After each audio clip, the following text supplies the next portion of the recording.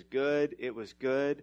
He created the first man and woman. He said it was very good. So Adam and Eve were created good, and they were able. So God did not create us unable to keep His law. They were able to love and obey God perfectly. And Genesis 2 teaches us this. And then in Genesis 3, right, we read the story of the serpent. He comes to Adam and Eve in the garden. He lied to them. He tempted them. An awful thing happened. They believed him. They believed his words over God's words. And then the commentator David Bisgrove said, when Adam believed and acted on that lie, that's what he did, Paul tells us, okay, what happened at that moment? Paul tells us in Romans 5, and we'll read that shortly, that sin, that moment when he believed that lie, sin entered the world the way a virus enters the body, infecting all mankind from that time on. This is why from my earliest days and my children's earliest days and in the future their children's earliest days, we all say things like mine. And he had talked about that beforehand and how kids are, from a very young age, their selfishness is exposed. He goes on to say, see, when Adam sinned as our representative, our nature became enslaved to sin so that we no longer want or seek God. But when Christ came, He was the second Adam. So you got two Adams in the Bible. Adam in the garden was the first Adam, and Christ, one of His names, is the second Adam. When the second Adam came, where the first Adam failed, the second Adam succeeded. Right, the first Adam was called to love and obey God.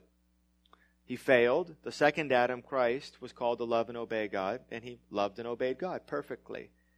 He knew no sin.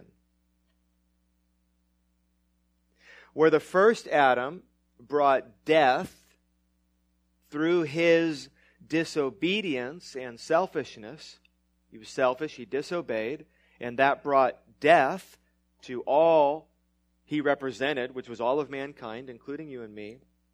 So where he did that, the second Adam, he didn't bring death. He brought life through his obedience and sacrifice on the cross. So let me read to you, because Romans 5 spells this out. Romans 5 verse 12 says, therefore, just as sin came into the world through one man, and death through sin, and so death spread to all men because all sinned. That is what the Bible teaches. So, when Adam sinned, you were in Adam and you sinned. Through Adam, all sinned. So, Adam's guilt and Adam's now sinful nature was passed on to all of us. This is what the Bible teaches. So Adam, when he was in the garden, he was not just this individual in the garden. Adam was there as a head of all mankind. He was there as a representative of all mankind. Therefore, whatever Adam did and how Adam responded to God and how Adam lived in the garden was going to have repercussions for all of mankind. This is what the Bible teaches. And you might be tempted to think things like, that is not fair. That's not fair. This is what the Bible teaches. Adam was there as our federal head, as our covenant representative. So what he did affected us. It might be helpful to think of it this way. I've always been helped by this.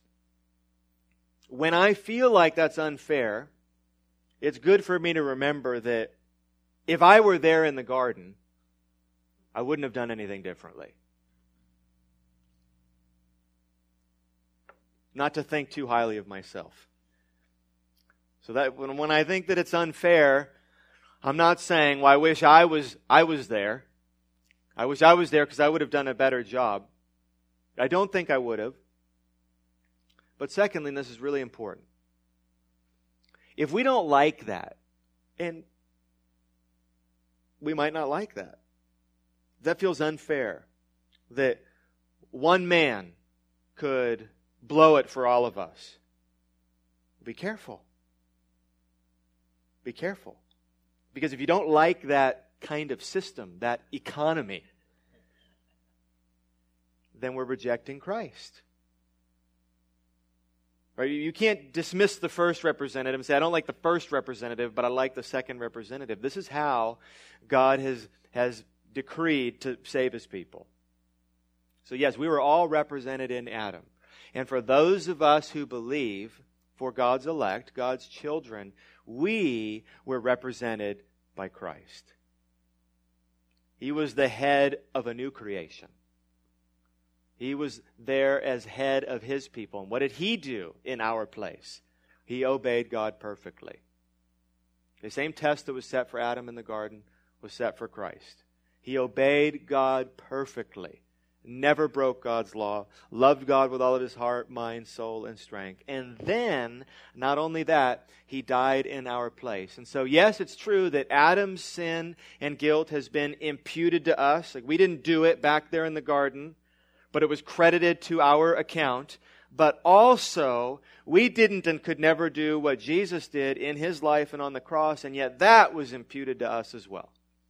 That was credited to our account, so that we can stand before God one day with the righteousness of Christ as our own. So that's what we're learning in Romans 5. Romans 5:15 through 17 elaborates. But the free gift of Christ, grace, is not like the trespass that Adam did. Right? It's very different. What Jesus did, what Adam did is very different. For if many died through one man's trespass, much more have the grace of God and the free gift by the grace of that one man, Jesus Christ, abounded for many. And the free gift is not like the result of that one man's sin. For the judgment following one trespass brought condemnation, but the free gift following many trespasses brought justification. This is a wonderful passage to read and study. And it's one of the most skillfully written things that Paul ever wrote. And you read how he contrasts and goes back and forth between the first Adam and the second Adam and uses these opposing words, condemnation and justification and death and life. 4, verse 17. For if because of one man's trespass death reigned through that one man, much more will those who receive the abundance of grace and the free gift of righteousness reign in life through the one man, Jesus Christ. And then one line said really well by Abraham Booth, and as He was not only the natural, but this is Adam, the natural but federal head and representative of His unborn posterity, He sinning, all His offspring sinned in Him and fell with Him, the guilt of His first sin being imputed, and a corrupt nature derived to all who descended from Him by natural generation. This is what we mean when we say that we are sinners by nature and by choice. Okay, we're sinners by choice, right? I do bad things because I want to do bad things. And no one's coercing me or compelling me or pushing me to do those. But I'm also a sinner by nature. I was born in a state of sin. Okay. So, one more time, and let's say it together, and then I'll close us in prayer. Question 14. Did God create us unable to keep His law? And the answer is, let's say it together, no. But because of the disobedience of our first parents, Adam and Eve, all of creation is fallen. We are all born in sin and guilt, corrupt in our nature, and unable to keep God's law. Let's pray. Father in heaven, thank you for opening our eyes to our failure. Thank you for helping us to see our condition spiritually before you, a good and right God. Thank you for the salvation that you have brought to us through Jesus Christ. And may we never forget that without your grace and without your mercy, we would still be lost. Bless the rest of our time this morning as we gather with the rest of our church family and others who will be here today to worship you. And we pray that you be glorified in all we do. In Jesus' name we pray. Amen.